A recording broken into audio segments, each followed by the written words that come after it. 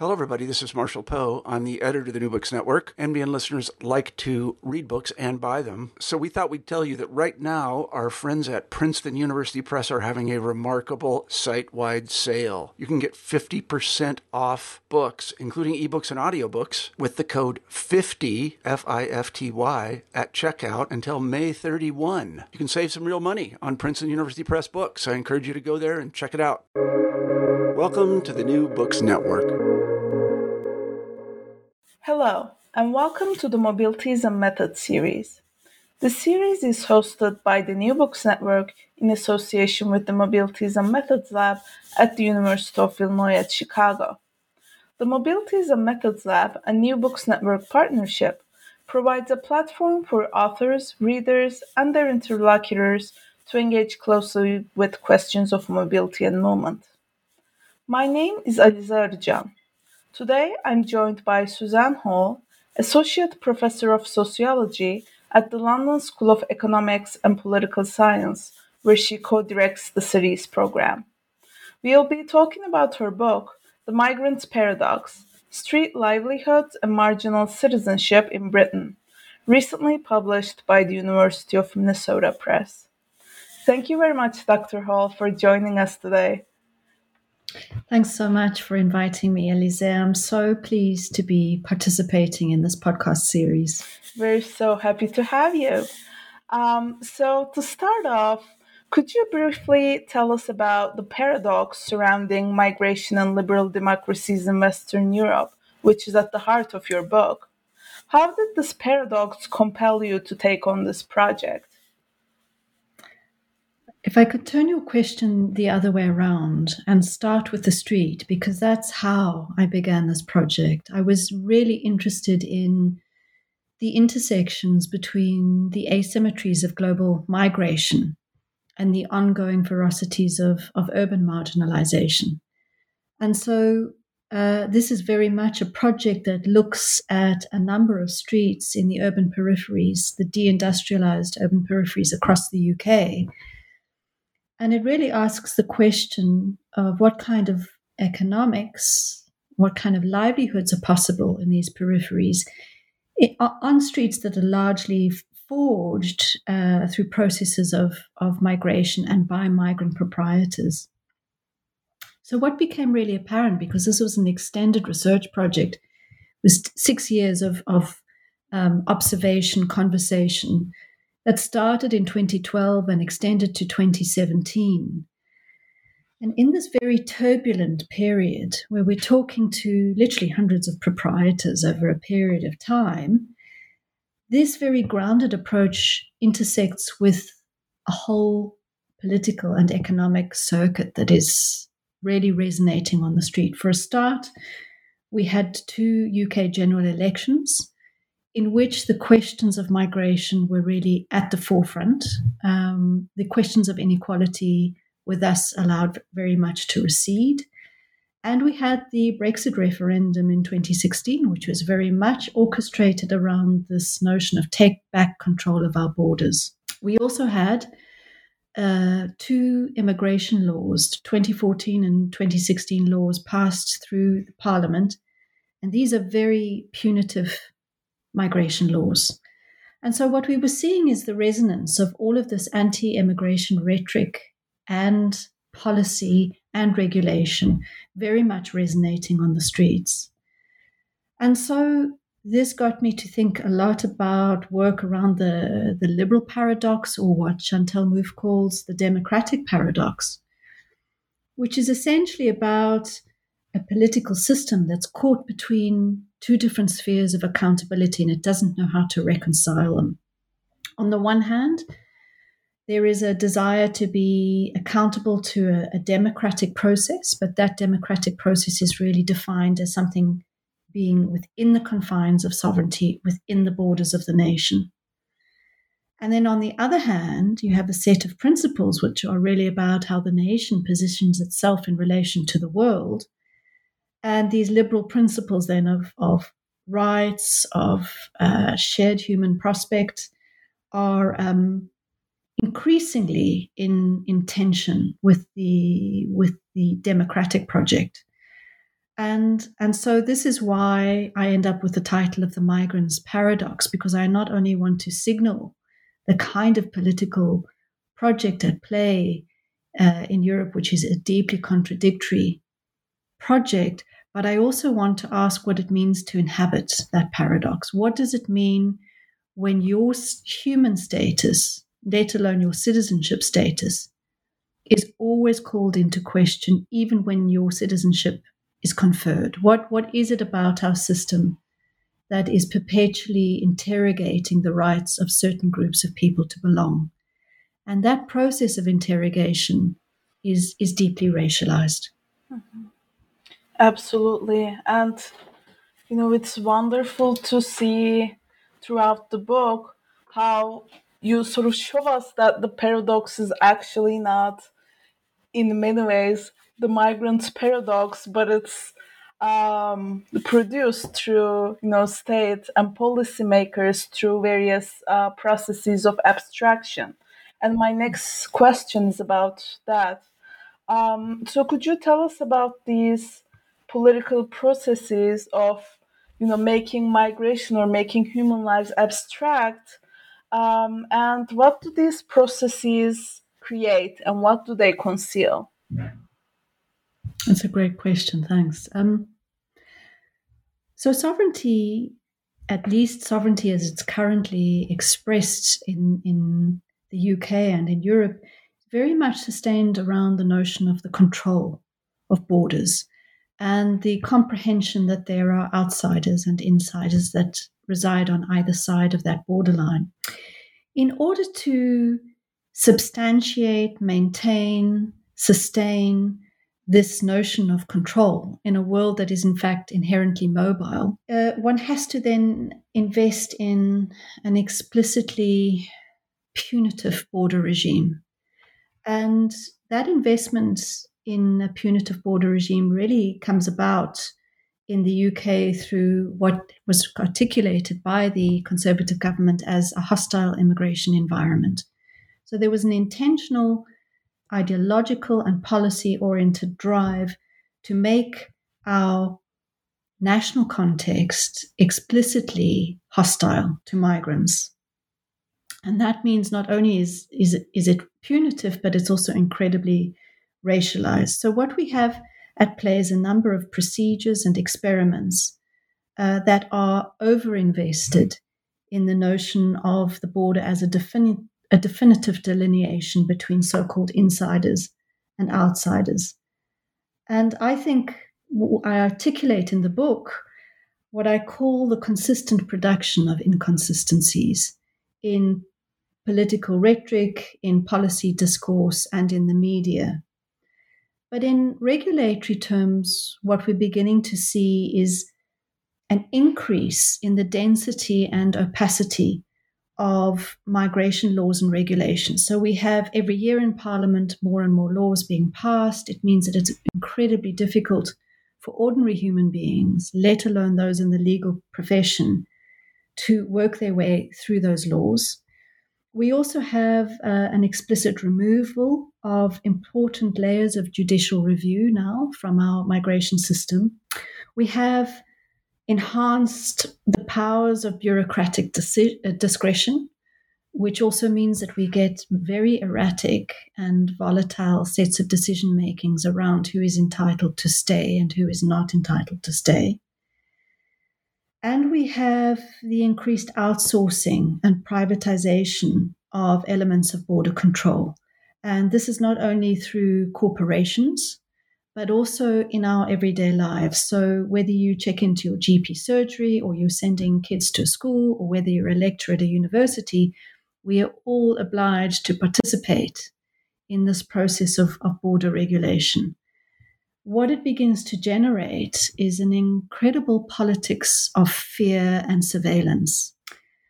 I also begin to develop this phrase in the book, the scale of the migrant. And one of the ways in which the border is foregrounded and the human being is pushed to or relegated to a background is through a scale that is aggregate and numeric. So we always talk about migration targets, migration numbers, how we can get the numbers down. And we don't talk about processes, we don't talk about human beings. One of the commitments in the book is to consider what it means to bring the scale of the migrant back to the scale of the human, and what it means to think about the conditions of a person being able to move across our planet without consecutive procedures of punishment and violence. One of the real concerns in the book, and it's something that confronts us every day in the newspapers, whether one is looking at the deaths across the Mediterranean or the nature of deportation camps, is that in order to sustain this kind of control over this kind of conception of the border, states are having to invest excessively in violence. And that is another innate contradiction that liberal democracies are having to contend with. Well, thank you very much for taking us through that. And, throughout the book, you show what you briefly explained to us by taking us, the readers, through multiple sites. For example, you take us through the meetings where these abstractions are made and the scale of the migrant is produced. But in particular, you take us to the streets to understand migrants' paradox, so to speak. And I want to turn back to the street a little bit. You show us how migration politics is often articulated through deindustrialization and urban regeneration. And the streets are particularly apropos site to see that. So how does focusing on the street enable us to understand the political economy of migration? And what were some challenges of writing the street as world, as you call it? Okay, so the streets that we work on are located in the far-flung parts of cities, in places that are under-resourced and over-policed. And it becomes really important through the everyday life of people trying to make livelihoods to think about a combined political economy of displacement. And here I'm trying to take the step to say, well, we cannot simply understand migration as a process that largely is regulated, determined, and produced by a national border. We have to look at internal mechanisms of bordering and dispossession. And so what becomes really apparent on the street, where we are speaking to proprietors who by and large were never traders before they arrived in this country, something about the migration process, but also something about the structure of labor in this country and the what happens after periods of recession means that a whole lot of people who worked in other arenas become traders on the street. They become rendered as traders. And that process, again, is an explicitly racialized process. So we know, for instance, in this country that the people who are likely to be made redundant after any period of recession are what we term here Black and minority ethnic groups, people from those groupings. And so this combined political economy of displacement really tries to consider the effects of dispossession, of bordering in three ways. First of all, the dispossession of the right to belong, what we might call citizenship, through a very volatile and violent border regime. We also see the displacement of secure work through labor deregulation and casualization. And we see the loss of affordable space through state-facilitated processes of regeneration. So people on the street are not simply living a definitive migratory border. They are living all of these processes of displacement at the same time. And so I think in many ways this requires of us to think in much more interdisciplinary ways about the everyday life of migration within cities. But I think it's also really important, in a way, to think about this always as two contending processes. And in the book, I talk about the one process of writing state, the relationship between state and street. And that's where I come up with this idea of the combined political economy of displacement. But I also really want to claim and foreground the notion of writing the street as world, to think about our geographic interdependencies, our cultural proximities, and our human resonance, and how we might make work and culture and social life and solidarity with respect to one another.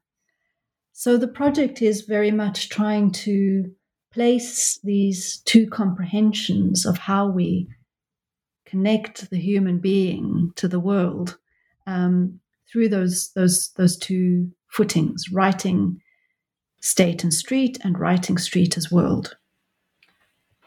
Absolutely. And I really appreciate how you show us that people, in the streets where you work are going through these political economic processes all at once. And what I also found very provocative about your work is that you also show that these streets are a palimpsest of colonization, of race, of ethnicity, of gender in many ways.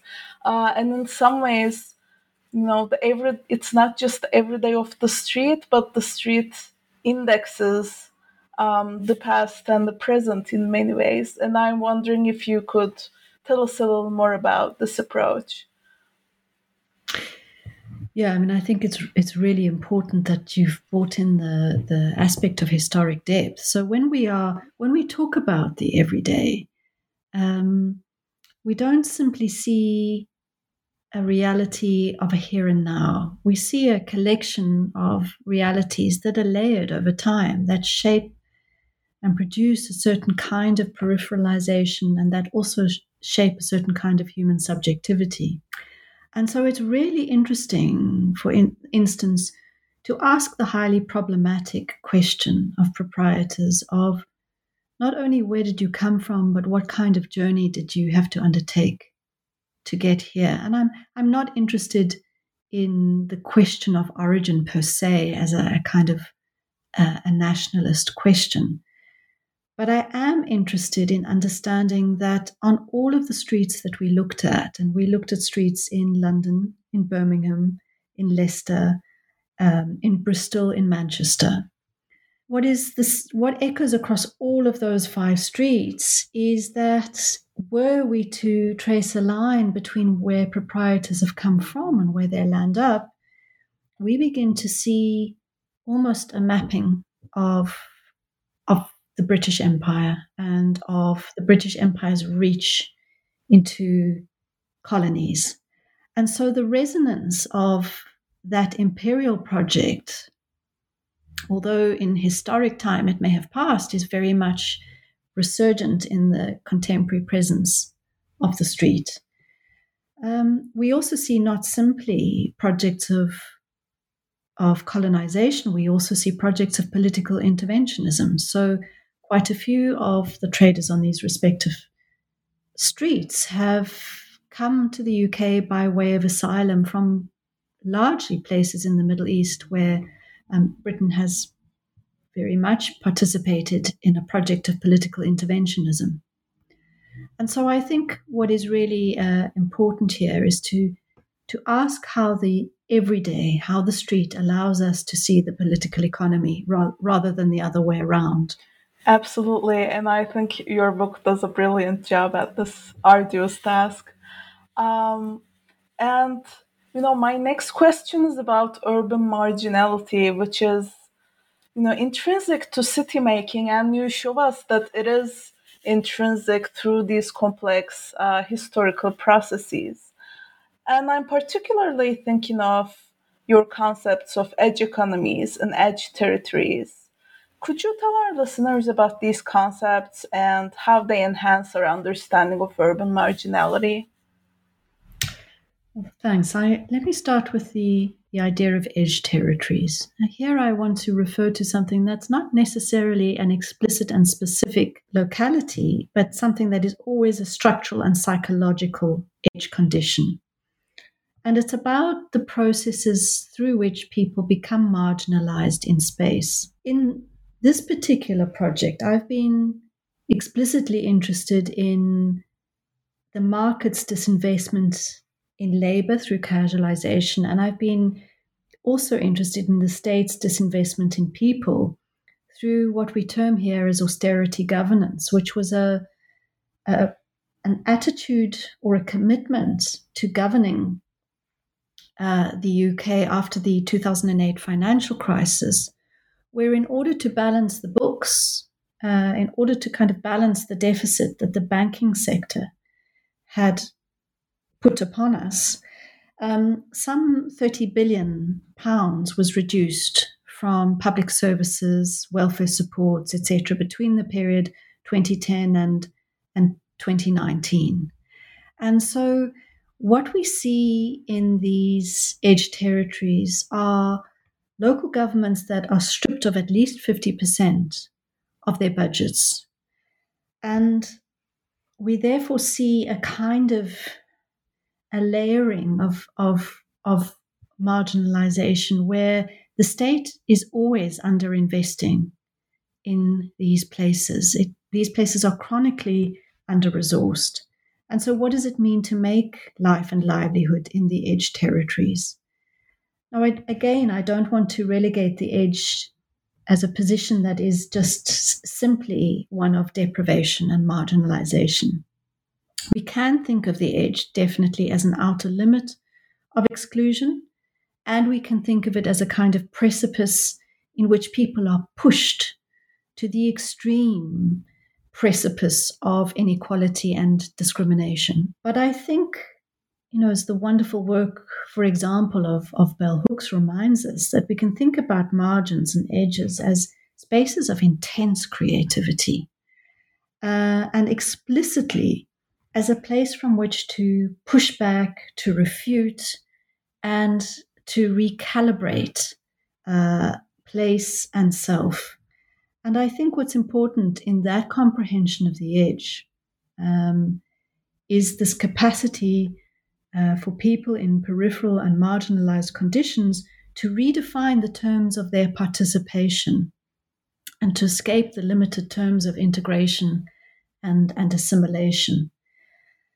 I think it's also really important to think very carefully about this notion of edge economies. And here I want to really rethink the vocabulary of the entrepreneur, which we have been very much encouraged to think of as a position of the go-getter, the person who does good. And I want to ask about how we think about that in a context of extreme deprivation. What does it mean to make livelihood in that context? And I think what is so interesting, again, when we come back to the proprietors, is that these streets are telling us that this is not a question of the mom and pop corner store that does good and sends their kids on to become the next generation of doctors and lawyers. This is, in fact, the reverse. What we're seeing on the street are people who have trained, who've participated in forms of tertiary education, who were accountants, who were teachers, become traders. And so there's this peculiar process that happens partly through the border, partly through very constricted labor structures that renders certain people as somehow not worth as much. And so they lose their jobs first. They have to change their profession first. And so the street tells us about the hard work required to be an entrepreneur in and of the edge. But I think what is interesting here is that it also encourages us to think about edge economies not simply as a Western condition, as something that happens in London or in Bristol or in New York, but as something that actually has a explicit affinity to the kinds of economies that are also made in Dhaka, in Cape Town, etc. And this is increasingly interesting to me, and I work a lot in the book with the really magical and inspiring work of Abdul Malik Simone, who writes a lot about provisionality and what it means, again, to claim a livelihood when the state, in fact, is barely present, or if it is present, it has quite a repressive presence. So the Edge, is doing many things for me, but most of all, it is forefronting these everyday realities of living simultaneously with exclusion and with creativity in order to find and claim a place. Absolutely. And I found it really generative that, alongside showing how underinvestment produces urban marginality, you also show us that margins or edges are often pulled into the center through urban regeneration projects. And in these times, people occupying the margins develop everyday ways to push back against displacement.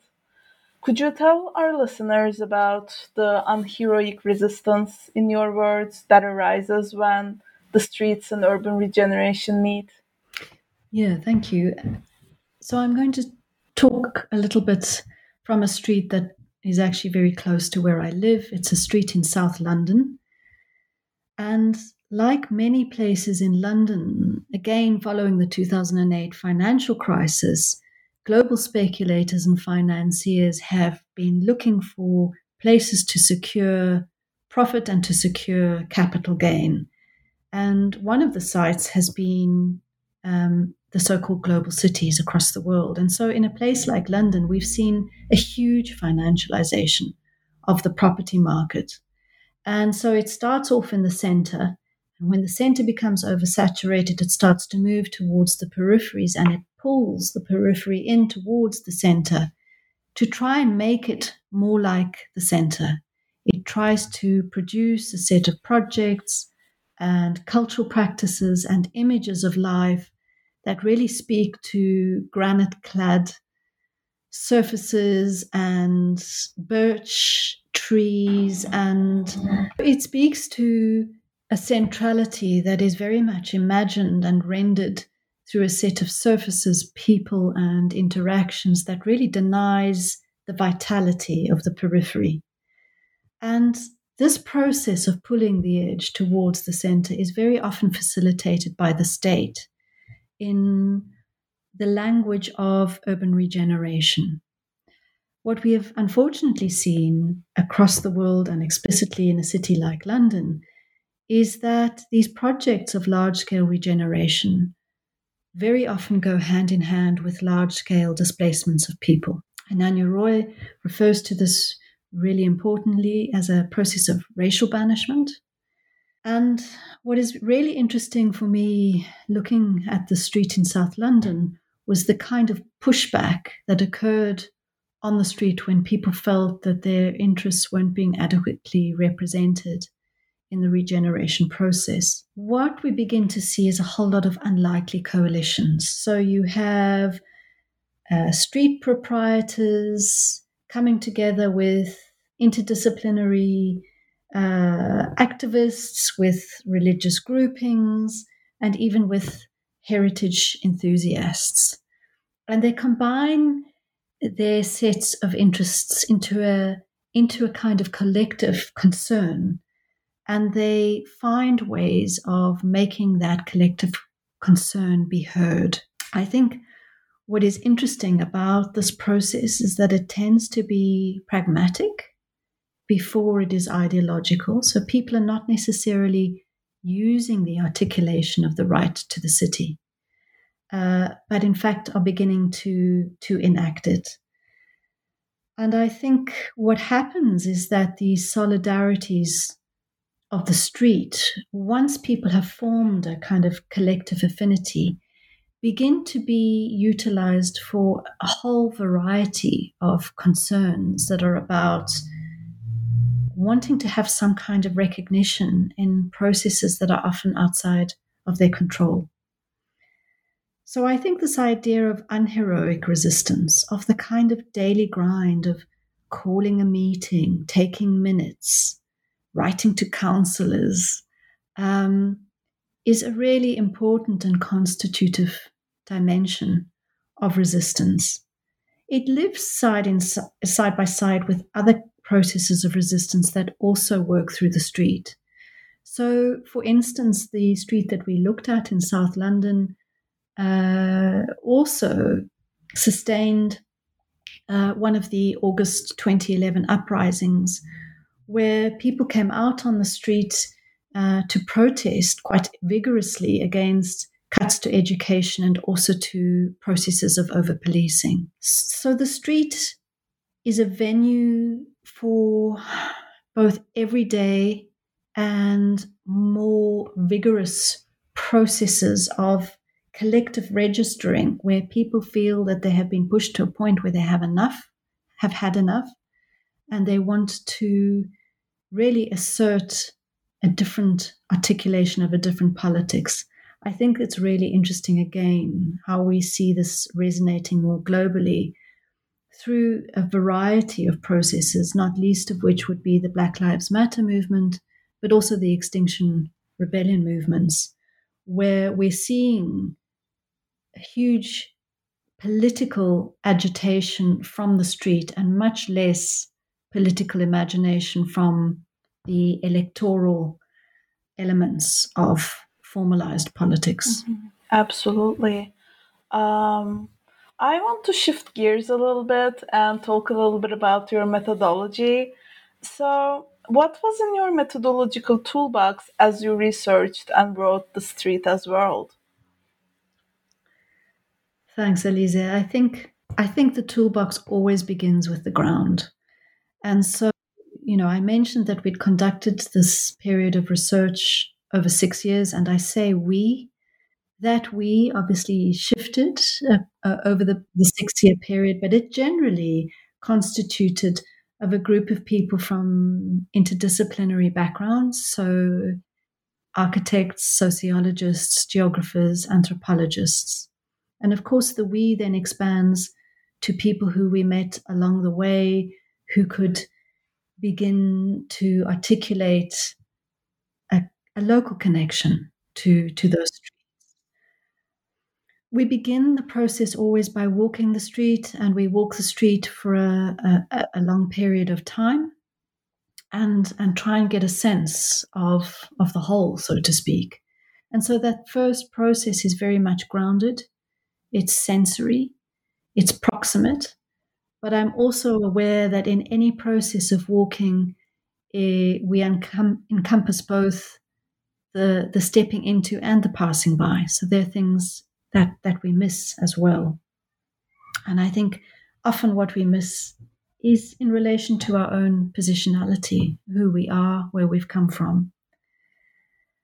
The minute we start talking to people, and we understand them not simply as proprietors, but as fully fledged three-dimensional urban citizens who have concerns about a present and a future, who are interacting with politics, with culture, then there is a larger resonance that moves out of the street to a wider set of concerns. And it's really important to follow those multiple threads methodologically. So it becomes really important, for instance, to look at policy documents that tell us about the ways in which migration law is changing. It becomes really important to look at archival material that traces the long thread of colonization and its current reincarnations in coloniality. And so the method is essentially grounded, but it is also quite diverse, and it frays off down different avenues depending on what is said to us.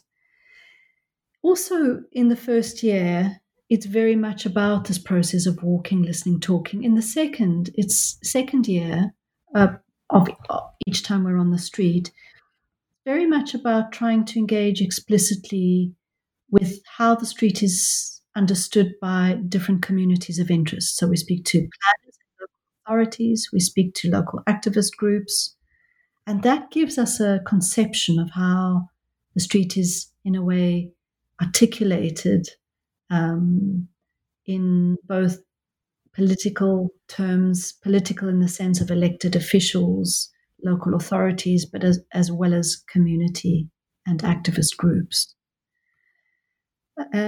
So the methodology is circuitous, but it's important, I think, to embrace these circuitous methodologies. And I think you can only do that when you've got extended time periods to see where the route takes you. Absolutely. And I love how, you always refer to your methodology in terms of a we rather than an I, and that really comes across in the book. And actually, my next question was about that.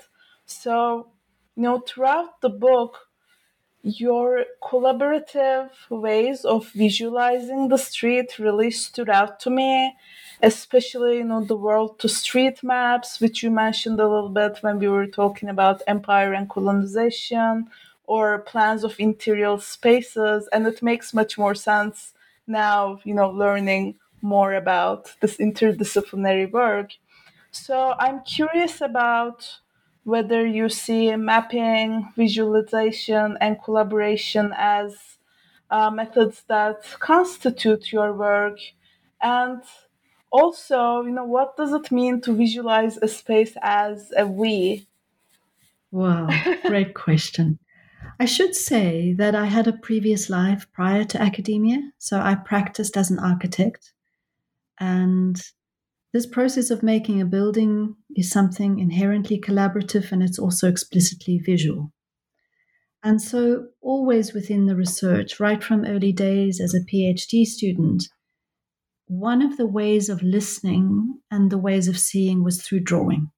That one could make sense not simply in walking and talking, but actually putting pen to paper. And for me, that process of pen to paper is a process of figuring out. It's not necessarily a process of concluding. So I don't think necessarily of the illustration as an end state. And in fact, we often make our drawings together in the early stages of the research. We pin them up on our walls and we talk about them, and we use them to ask questions more than to draw conclusions in the first instance. But you'll see in the book, and I want to call out the names here, that people have made fabulous drawings as part of this exploratory process. So we've got Julia King, Sadiq Tofa, Nicholas Palominas, Thomas Aquilina, people who have either been students or who have had paths intersect with me in different ways. And they bring in, again, different ways of seeing. They are incidentally also all from different parts of the world. And so when one goes to a place like Leicester, in the middle of the UK, you've got someone seeing it from the perspective of Latin America and someone else seeing it from the perspective of South Africa. And these crisscross ways of seeing, I think, are also really important collaborations. I should also say that I didn't necessarily intend at the outset for the work to be collaborative. My PhD work, as I'm sure yours was fairly solitary. But it's become really integral to my way of making, and it's a way of having an extended set of conversations beyond yourself that are absolutely vital for the process of thinking and making. The visualizations are also a way of seeing the we, because there is something about understanding how culture and politics is made from the inside out. And so, for instance, when we spend time almost in dialogue with a room that someone inhabits, then it becomes really crucial to pay attention to the objects that they arrange, the way they're arranged, the surfaces that they've employed, how the rentals that they're paying affects their arrangement of space, how where they've come from affects their arrangement of space, how they're experimenting or are captive to the space. All of these different dimensions of surface, material, and affect are a way of comprehending people's articulations of self. And I think what's really interesting as well is this interior articulation of who I am in the world and what I make in the world. So these, it's impossible to see these interiors as anything other than layers of making. They've become these mappings of interior rooms have become really important ways of spending time up close with individuals and understanding how they make and they claim space at quite an intimate scale. Mm-hmm. Wow, this is really wonderful to know, and I'm sure our listeners who are grappling with their own projects will learn a lot from this. So my last question is about what is next for you. And, since we've talked about these circuitous routes, maybe, saying what's next doesn't necessarily capture this, but I'm wondering what are some projects, issues, questions that are currently on your agenda? So I come from two worlds. I am a South African who lives in London. And I've been desperate for a long time to go back to South Africa to make work. And over the last year, despite the lockdown, I've been working with incredible colleagues there, Henrietta Nyamjo and Liza Rose Chirolia. And we've been following the life of women who have come to Cape Town in South Africa from the DRC. And these women are seeking life and livelihood as well as asylum. And we're asking what kind of city is available to them in the context of a society that's had to live through decades, not only of colonization, but also decades of apartheid. And so we're interested in the intersections of race and space and gender. And we're really interested as well in how these women work the city in order to make work workable and life livable. So that's a process that I'm very much involved in at the moment. It's making me think much more consciously and carefully about sexuality as well as gender.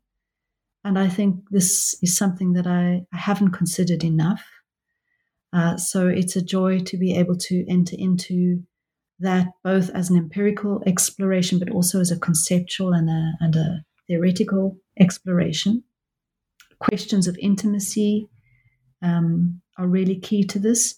And also the ways in which women have to strictly budget their time and space in order to be able to work the city. So that's been a really strong area of focus and commitment.